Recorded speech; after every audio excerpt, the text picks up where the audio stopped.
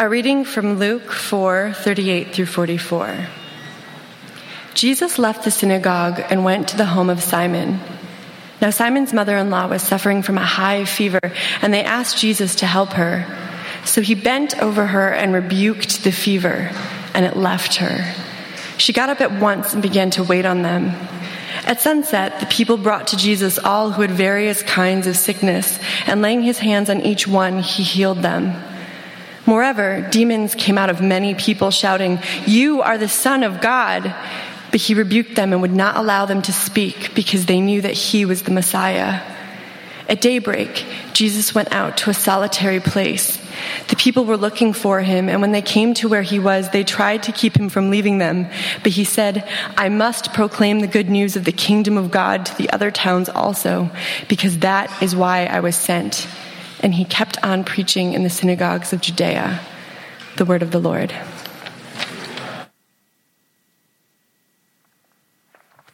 Well, good morning.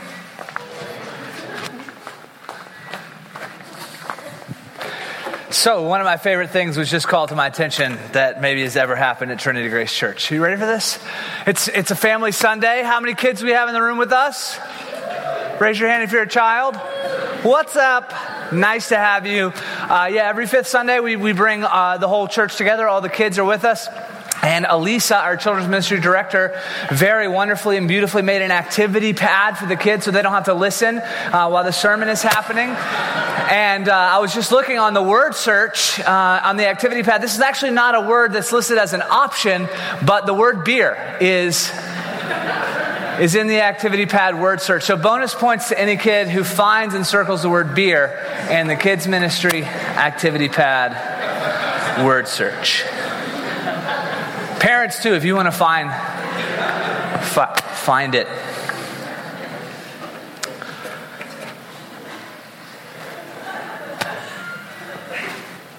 It's great, right? Let me pray. Heavenly Father, thank you for another opportunity to be together as a church family. I pray as we hear from your word right now that you would give us ears to hear. You mentioned that when you were walking, Lord Jesus, in your ministry, you mentioned that over and over again, that people can have ears to hear, Lord. And of course, we're all hearing the words together, but I pray that you would give us discernment to sense what you are saying to us in the midst of that.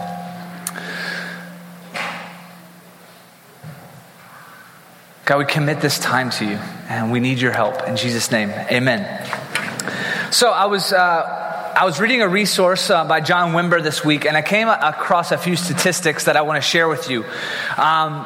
There are 41 instances of Jesus healing recorded in the four Gospels. And in several of them, the instance isn't just one individual person being healed, but like this text that we have at the end of Luke 4, it says that many people were brought to him and many people were healed. So 41 is the first number. The second is nearly 1/5 of the Gospels, the Gospel accounts are devoted to Jesus' healing ministry directly or to the discussions that are occasioned by it.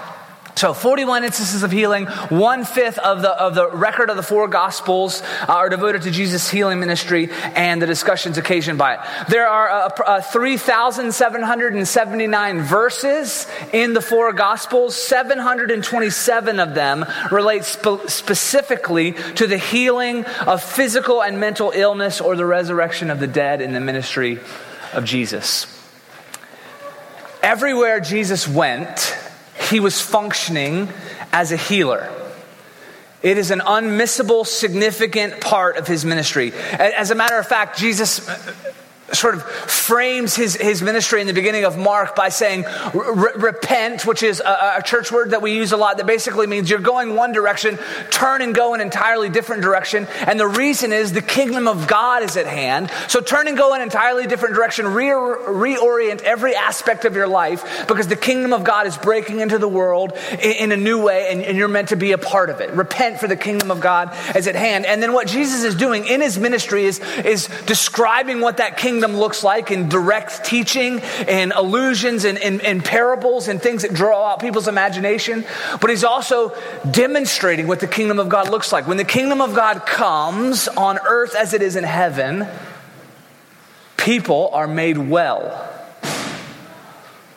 Wrong things are set right. Now, I have been attending church since I was a little kid, since I was finding beer in my own word searches.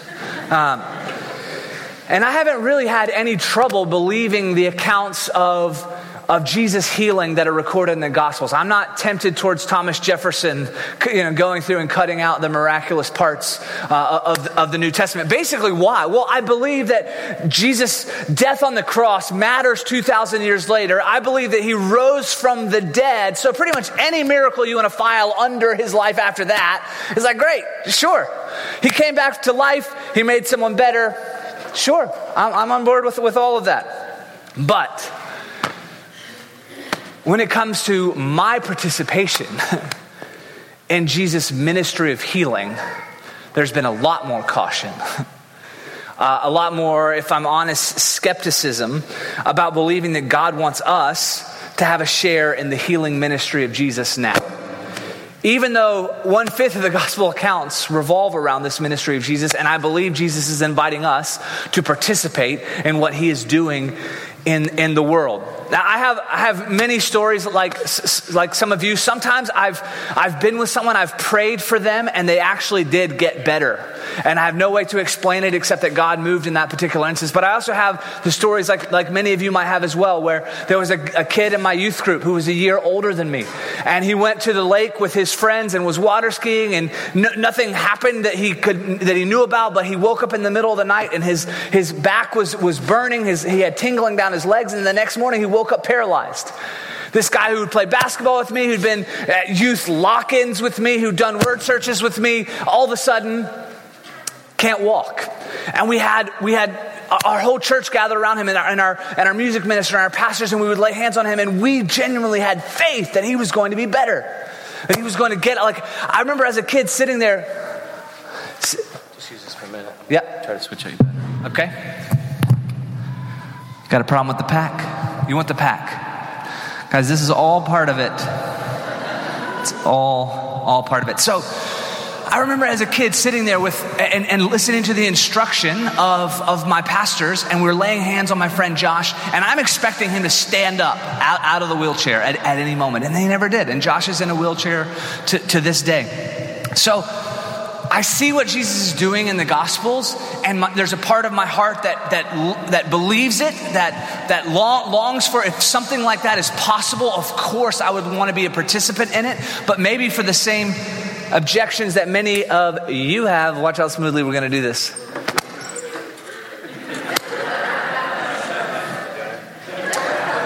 Still working? Still doing it? Okay, we're just going to go with this mic now. 2 mics. Did I mention there's beer in the word search? All right.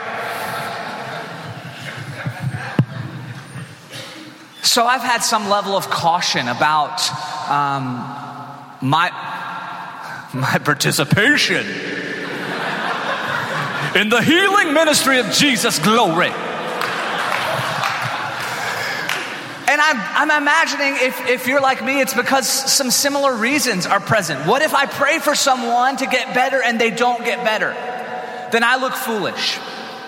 What if someone who prays for people and they do get better all of a sudden becomes seemingly, at least on the outside, very puffed up about that and acting as if they've got God's power on a tap dispenser and they can say the right words in their particular ministry, and then God's gonna do it. These are the people who have God showing up in this particular way. That's made me feel a little put off at times. Why does it happen in one place and not happen in another place? We have so much advances in medicine in the modern world. Perhaps this is God's way of helping to bring healing to more and more people, is to give us the advances that we have in medicine. I don't think those are unreasonable concerns. And then I go back to the Gospels and Jesus keeps showing up and healing people. And I'm confronted with that and challenged by that.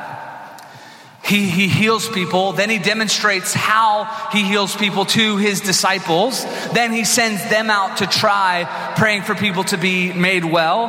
Then he helps them when there's setbacks and confusion, when things don't go according to plan. And then when they go out on their own, when Jesus finally leaves them and gives them the responsibility of taking this kingdom of God to the rest of the known world, when that happens, they go around, they pray for people, and those people are healed.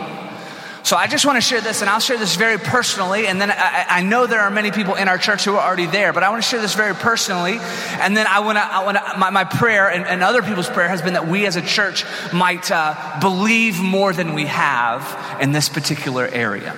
I'm coming to the conviction that I don't want to miss a part of how God wants to show his love, how God wants to show his power, how God wants to show the beauty of his kingdom actually coming on earth as it is in heaven, because I have some ideas about how praying for people to be healed could go wrong. I don't want to miss out on God doing something significant in our midst or in your life or in your body, because I have some very reasonable, sophisticated, thoughtful ideas about why healing might go wrong if we try to press into it. We are people who admire Jesus. We worship him. He is our Savior. We are nourished by his meal. We are given his forgiveness. We participate in his mercy. And there are so many aspects of his life that we admire and we worship. But we aren't just called, and pay attention to this, we aren't just called to be people who admire Jesus, but who follow him, who emulate him, who walk in his ways, who share in his ministry now. And so I want you to see what's going on in Luke 4, and then very simply I want us to pray for each other. So this might not be at all, but for some of you it might be a bit. This Sunday might be a bit of a stretch, and I'm very glad that you're here. So our passage says at the beginning of it that after the synagogue, Jesus went to Simon's mother-in-law's house. So after something has happened, Jesus shows up at the end of the day at his mother-in-law's house. She's sick. He prays for her. She gets better. And then a whole bunch of people show up. But I want to back up to the beginning of the chapter. If you want to follow along, the verses are going to be on the screen, but we're going to kind of quickly move through Luke chapter 4 if you want to turn there in your phone. So, here's the first verses of the chapter. Jesus, full of the Holy Spirit, left the Jordan and was led by the Spirit into the wilderness, where for 40 days he was tempted by the devil. He ate nothing during those days, and then the most obvious phrase in all the scriptures, at the end of them, he was hungry.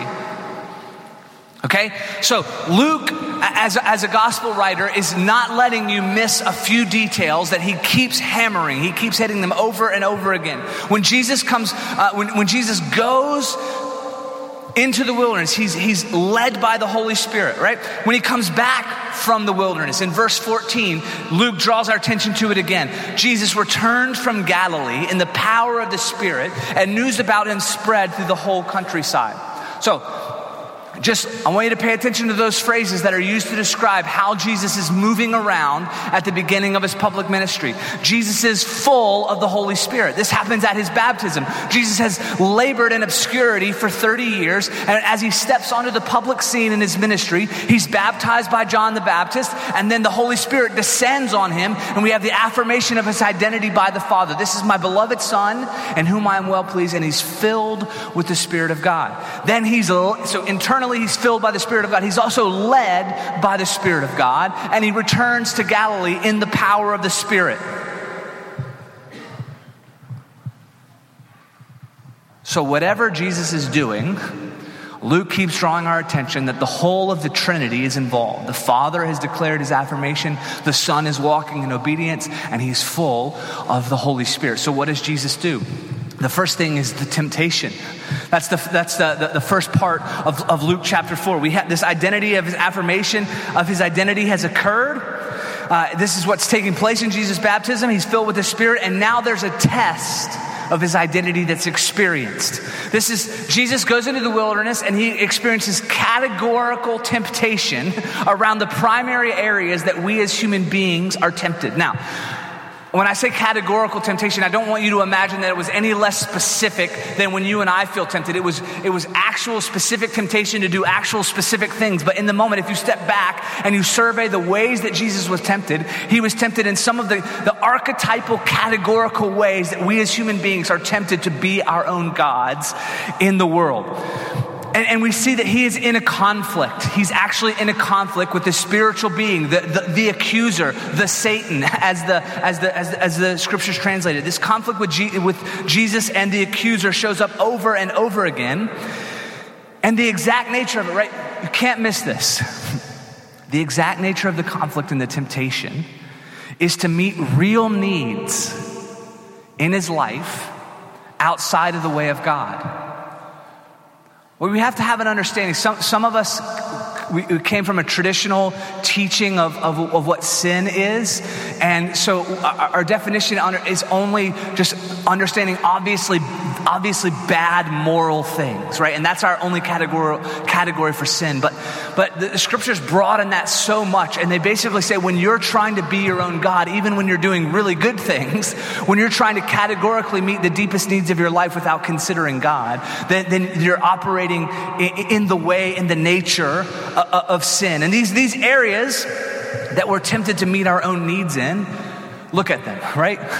Appetite, turn this stone into bread. Ambition, I'll give you the kingdoms of the world. People will see that you are who you say you are. He's tempted in the area of appetite. See if this resonates in your own life. Ambition and approval. Another way to say them, consumption, security, status. You can trace these archetypal temptations all the way through the story of the scriptures, all the way back to the garden.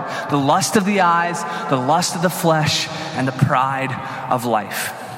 So Jesus is led by the Holy Spirit. This is so significant. And the Spirit leads him into a place where he's tempted, where unlike Adam and Eve in the beauty and plush environment of the garden experienced these temptations, Jesus faces them in the wilderness. And for every one of them, he responds with the promises of God, the instruction of God, with the word of God in context. So I know that this is basic review for so many of you, but I want you to see what Jesus was enduring. The echo is fantastic, right? You guys are liking that? We brought that in special for you. Jesus was enduring a temptation that humans had perpetually succumbed to. Romans 5 gives us a little comment on that. For just as through the obedience of the one man, the many were made sinners, so also through the obedience of the one man, the many will be made righteous. Jesus was enduring temptation that humans had perpetually succumbed to. Jesus was also winning a victory that we could share in. There are multiple times where this type of thing happens. David goes into the wilderness, he wins a victory over Goliath, and then the people share in that victory. The David and Goliath story is not a story about if you're short, you still matter in the world. That's true. But it's a story about the kingdom of God coming and one person winning a victory that many share in. So Jesus would win a victory and others would share in it. And then Jesus is showing us. I'm going to keep doing it. The way to fight temptation in our own lives. So what are we seeing? Jesus is our Savior. He's doing something that no one has been able to do and that no one could do on their own. He's resisting and fighting and winning a victory that we will share in, but he's also showing us the way. He is our Savior and he is our guide. The temptation. And then we have the tale of two services. As you move down in this chapter of Luke, Jesus comes back from the wilderness. In verse 14, as the chapter pivots, Luke tells us that he's moving in the power of the Holy Spirit. He goes to synagogue in his hometown of Nazareth on the Sabbath. And we have this other famous moment where Jesus declares what he's come to do. He says, this is what I'm doing in the world. The service is ending, and as the service was ending in a typical synagogue service, they would hand one of the readings to a young man in the congregation who could read and then possibly make a comment on that section. It tells us that Jesus was handed the scroll of Isaiah, but then he found the place. He found the place where it is written, And this, for many of you, this will be important. This is what Jesus reads. The Spirit of the Lord is on me because he has anointed me to proclaim good news to the poor. He sent me to proclaim freedom to the prisoners and recovery of sight for the blind, to set the oppressed free,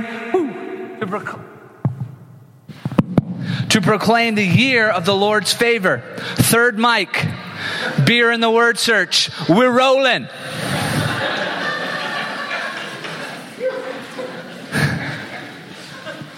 You guys got that? It was on the screen. The Spirit of the Lord is on me. Just look at, okay, Jesus is about to say, this is my ministry. I'm doing this in your midst. The Spirit of the Lord is on me. He's anointed me for what? To proclaim good news to the poor, freedom to the prisoners, healing, recovery of sight to the blind, to set people who are oppressed free, and to proclaim the year of the Lord's favor. And he's hearkening back to this year of Jubilee that Israel was invited into, which apparently they never actually practiced, which was an erasure of all the debts and a returning of people to their homes and families. Then he rolled up the scroll. This is the ultimate Jesus drop the mic moment at the beginning of his ministry. He rolled up the scroll, gave it back to the attendant, sat down. The eyes of everyone in the synagogue were fastened on him. And he began by saying to them, today this scripture is fulfilled in your hearing. People are amazed. And people begin to do what people in small towns begin to do. They begin to evaluate Jesus based on what they already know about him. In a town where everybody knows each other, they're like, wow, that was really powerful. Is that Joseph's son? I wouldn't really expect this from Joseph's son. And they all spoke well of him. All were amazed at the gracious word that came from his lips. Isn't this Joseph's son? They asked. Jesus sees through their amazement into their concern, primarily being about just them. And then he says something that scandalizes them. Listen to what Jesus says next. Surely you will quote this proverb to me, physician, heal yourself. And you will tell me, do here in your hometown what we have heard that you did in Capernaum. Truly I tell you, he continued, no prophet is accepted in his hometown. I assure you that there were many widows in Israel in Elijah's time. And when the sky was shut for 3.5 years and there was severe famine through the land, yet Elijah was not sent to any of them, but to a widow in Zarephath in the region of Sidon. And there were many in Israel with leprosy in the time of Elisha the prophet, yet not one of them was cleansed, only Naaman the Syrian. So I want you just to picture what's happening here. They're in a church gathering and in synagogue. Jesus has been handed this passage from Isaiah. He's read it. Then he says, this is happening in your midst. The people are amazed. And Jesus goes next level on them down to their heart and motivation. And he says, you love this, but you only love it for you. You're primarily concerned about your own heart, your own life, your own people, your own tribe. And you're missing a huge part of what God is doing in the world. And he illustrates this by saying, when God's power came in days past, his provision in famine came for this one Gentile woman. The last person you would have expected, not providing for someone in the children of Israel, but for this Gentile woman. And he mentions the healing of a ruler, Naaman, who was actually an enemy of the people of Israel. And the people go from amazed to murderous. They want him dead. And this is what it says. All the people in the synagogue were furious when they heard this. They got up, drove him out of the town, took him to the brow of the hill on which the town was built in order to throw him off the cliff. But he walked right through the crowd and went on his way. Now, I've switched mics 3 times. This sermon might go a little long. I'm imagining, though, that none of you will rise up and drive me out to the Brooklyn Bridge and throw me off. Now, people just made a face, and that's not cool. I saw that. I can see you. I don't need to fix this mic. It's not working. I want you to imagine this, right? He says these words and the people are so angry that imagine just sheerly the emotional trauma of seeing a group of people rise up, drag you out, drive you to the edge of the town and threaten to throw you off a cliff because you said, hey, remember when God heals, he didn't just heal people from your group, he healed other people. Wow. Puts his finger on a place that is very sensitive in their heart. Now, I'm not going to spend as much time on this, but Jesus travels about 20 miles to Capernaum, where much of his ministry in Galilee is going to be based. And the next week on the Sabbath, he goes to a synagogue, and here's what happens. So service number 1, Jesus says what he's come to do. They love it. Then he says, hey, some of you have prejudices and selfishness in your heart that needs to be exposed, and they wanted to kill him. And then he goes to Capernaum, and here's what happens in Capernaum. Then he went down to Capernaum, a town in Galilee, and on the Sabbath, it's on the screen, on the Sabbath, he taught the people. They were amazed at his teaching because his words had authority. In the synagogue, there was a man possessed by a demon, an impure spirit. He cried out at the top of his voice, "Go away! What do you want with us, Jesus of Nazareth? Have you come to destroy us? I know who you are, the Holy One of God." "Be quiet," Jesus said sternly. "Come out of him." Then the demon threw the man down before all of them and came out without injuring him. And all the people were amazed and said to each other, "What words these are! With authority and power he gives orders to the impure spirits and they come out." And the news about him spread throughout the surrounding area. Another service, another example of what is really going on inside of people is exposed. This man, who knows how long he'd been sitting in their midst, or maybe everyone knew, but this man has some experience where it's demonstrated that his life has been oppressed, that he has not been free, that his life has been overridden by a power that is beyond his will to change. And he cries out in the middle of that service, and Jesus heals him. He speaks a word of deliverance, and the man is free. So in service 1, the people try to kill him. In service 2, they praise him for his authority to set people free, and then they absolutely swamp him with need. In both instances, Jesus eventually has to withdraw. He's either rejected or he is overwhelmed with the nature of the need. But Jesus keeps demonstrating this all the way from the temptation onward. He is in a profound conflict. Hear this. Jesus and his kingdom are in a profound conflict with what keeps people bound up. Thought processes, temptations, prejudices, selfishness, demons, illness. When the kingdom of God is coming, it is confronting the places where people are bound up, where people are not living in freedom, where people are not flourishing and thriving. Another way to say it is, where the Spirit of the Lord is, there is freedom. Where the Spirit of the Lord is, there is freedom. He's moving in the power of the Spirit, and where the Spirit of the Lord is, there is freedom. So then he finally gets home. And my wife can tell you what this is like. No matter how good or bad it's gone, then it's like home and the gravitation of the chair and the giants, and like you just want to rest after something like this. And Jesus walks home, and there's more to do. Simon's mother-in-law has this raging fever, and his day is not over. Here's our teaching text. I'm going to give it to you one more time. Jesus left the synagogue and went to the home of Simon. Now Simon's mother-in-law was suffering from a high fever, and they asked Jesus to help her. So he bent over her and rebuked the fever, and it left her. She got up at once and began to wait on them. At sunset, the people brought to Jesus all who had various kinds of sicknesses, and laying hands on each one, he healed them. Moreover, demons came out of many people shouting, "You are the Son of God," but he rebuked them and would not allow them to speak because they knew he was the Messiah. Now, whatever your theological convictions are, I want you to hear this. Jesus heals many people. He speaks to Simon's mother-in-law. This is where it begins on this particular evening.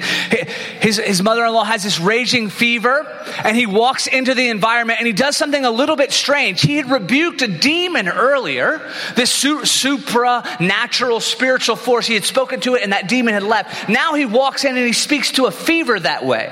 He speaks to a fever like it has a personal aspect to it, which is a strange thing. But we might want to imagine that Jesus is not content just to deal with the symptoms, that he is constantly connecting the physical to the spiritual to the emotional. He is seeing us in the whole reality of our lives.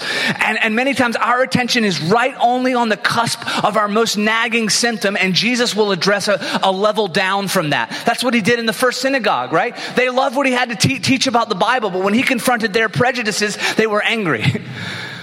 Right? The service was going along fine, and then a man who had been oppressed internally begins to show that, and Jesus has to deal with the reality. Then he goes home to Simon's house, and his mother-in-law has this fever, and he speaks to the fever like it's a person or a personality.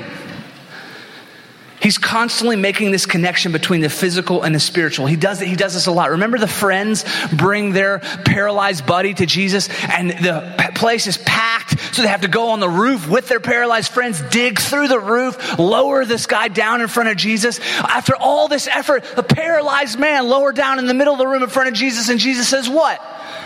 Your sins are forgiven. I just imagine his friends exhausted on the roof and like looking in, like, what? Heal him.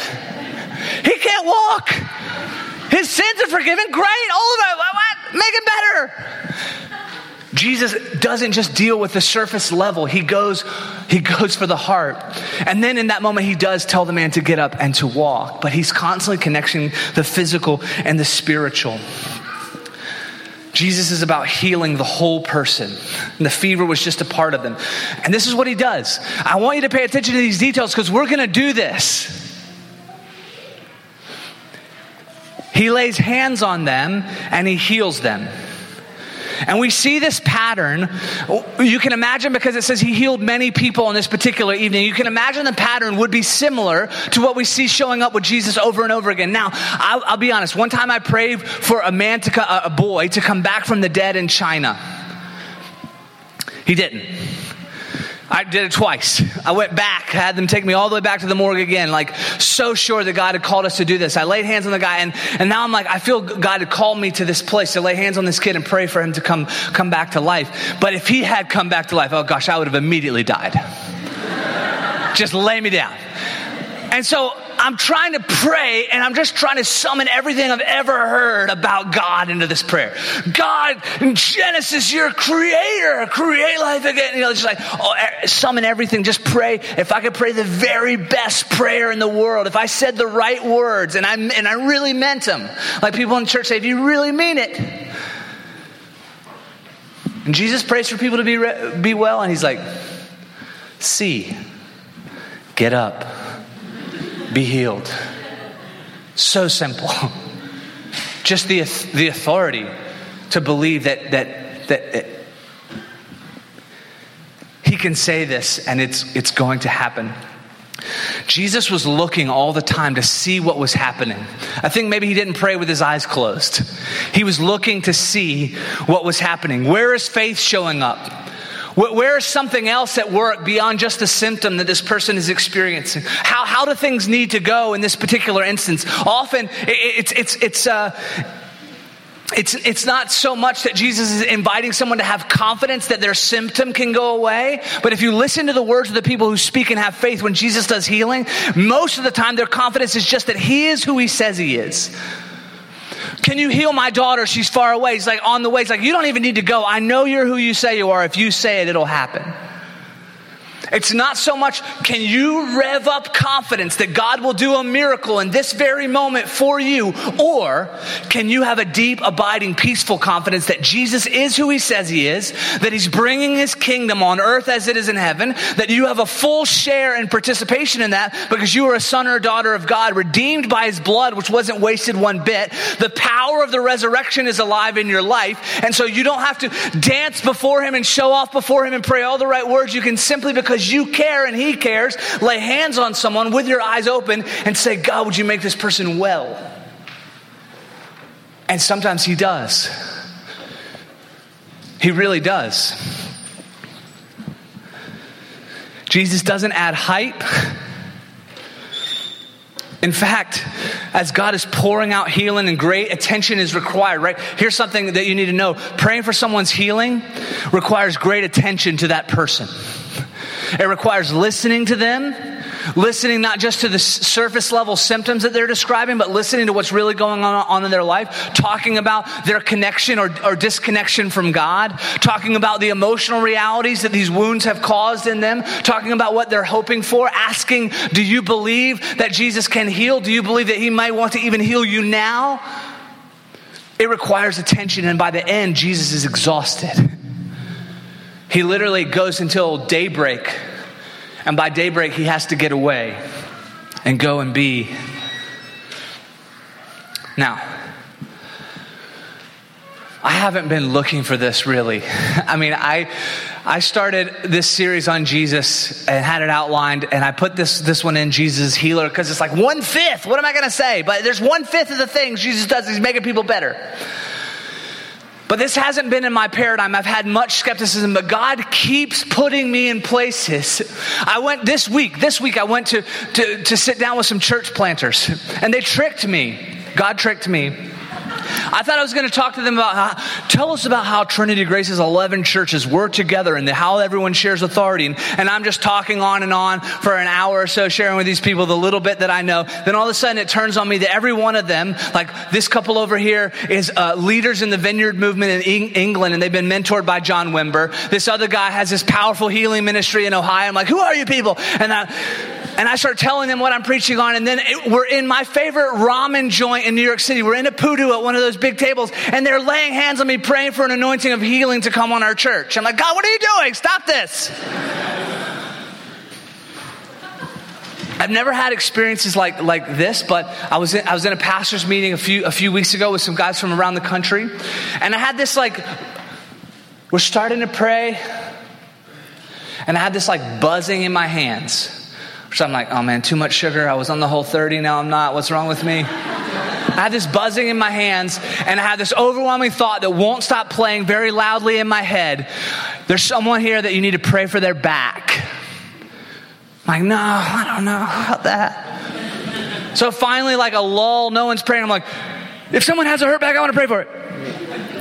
And a minute goes by, no one does. I was like, see, God? And then someone raised their hand, sure enough.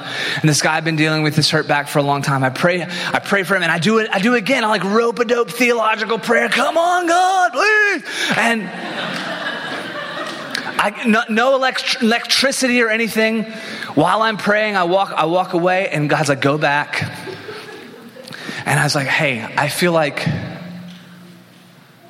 I don't know where this came from, but I feel like you might be carrying burdens that you're not meant to be carrying anymore. And this back pain might be somewhat connected to that. And he's like, just a few months ago, someone spoke that exact word to me, that my back pain was connected to these burdens that I haven't been being willing to let go, and I finally need to release them. And so this guy didn't just stand up straight and start juggling, but God in a very subtle and beautiful way was moving in the midst of that. And I've been saying this week after week. If that is possible, if God wants to show his love in that way to someone, who are we to walk around not believing? Who are we to be the limiting factor?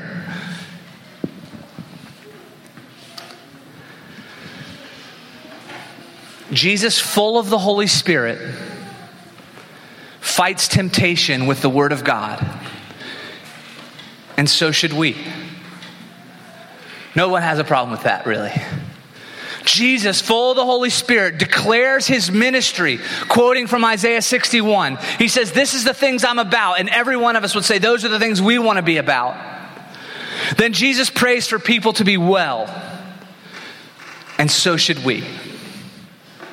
He is our Savior and he is our guide. He is the one we worship and he is the one we emulate. I went and found some resources from John Wimber, and here's some really practical instructions, because we're going to move right now into a time of praying for people. And this is what he says. First of all, often it is the way people encounter God and begin a relationship with him that he heals them in some way. I love what Wimber says on this. The most fundamental skill required for healing is openness to the Holy Spirit, emptying oneself and receiving his leading and power. Frequently, I encounter people who want a method for healing, a formula they can follow that guarantees them automatic healings. But divine healing is neither automatic nor dependent on our actions. It is rooted in a relationship with God and the power of his Spirit. Divine healing is a gift from God, an act of his mercy and grace. Our part is to listen to him and carry out his word. John Wimber said, people ask him all the time, how did you start praying for people for healing? He said, well, it was in the book. I just saw it there and I started doing it. End of sermon.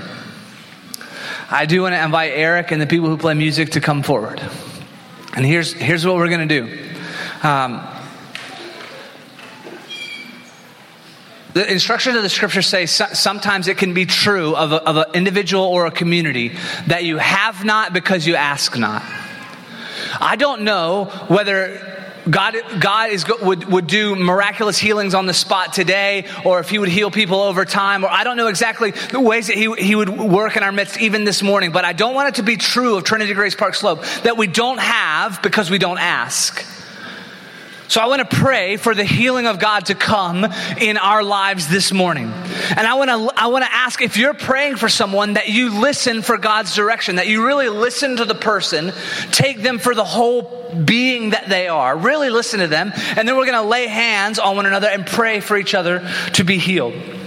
We're going to pray for healing on all levels of life, but I do want to give us some instruction. We're going to start worshiping, and then I'm just going to give us some instructions as we go. So we're going to stand up, we're going to worship, and I want you to be thinking, is there something that you need prayer for healing on this morning? And we're going to have some of our prayer deacons and ministry team that are going to be up here that would love to receive you, would love to pray with faith for you for healing. Okay, that'll be the first thing. We'll just worship for a few minutes, and then I'll invite you forward to receive prayer for healing, especially if you're dealing with something that you need God to move on specifically today. And then I'll give us a few more instructions in just a little bit. But let's stand to our feet. Heavenly Father, we surrender this entire time to you as we have from the beginning. I pray, God, that you would guard us. I pray, God, that you would give us discernment in these moments. You would help us listen to the voice of your Spirit, to know what's really happening. I pray that you would prompt people who need healing to come forward and receive prayer for healing. I pray that you would give guidance and direction to those people who are praying. And I pray for the whole room, Lord, that we would just speak to you right now with hearts full of faith. Full of faith that you are who you say you are. That you are Savior, that you are King, that you are the resurrected one, that you have given us life, that your kingdom is coming. And I just pray your kingdom would come in our bodies, in our minds, in our emotions, in our lives as it is in heaven this morning. We trust you and not our own abilities. We give you worship and praise, God. Lead us as we seek to be obedient as best we know how to what your word says, and to share in the ministry that you have. Let's sing in Jesus' name.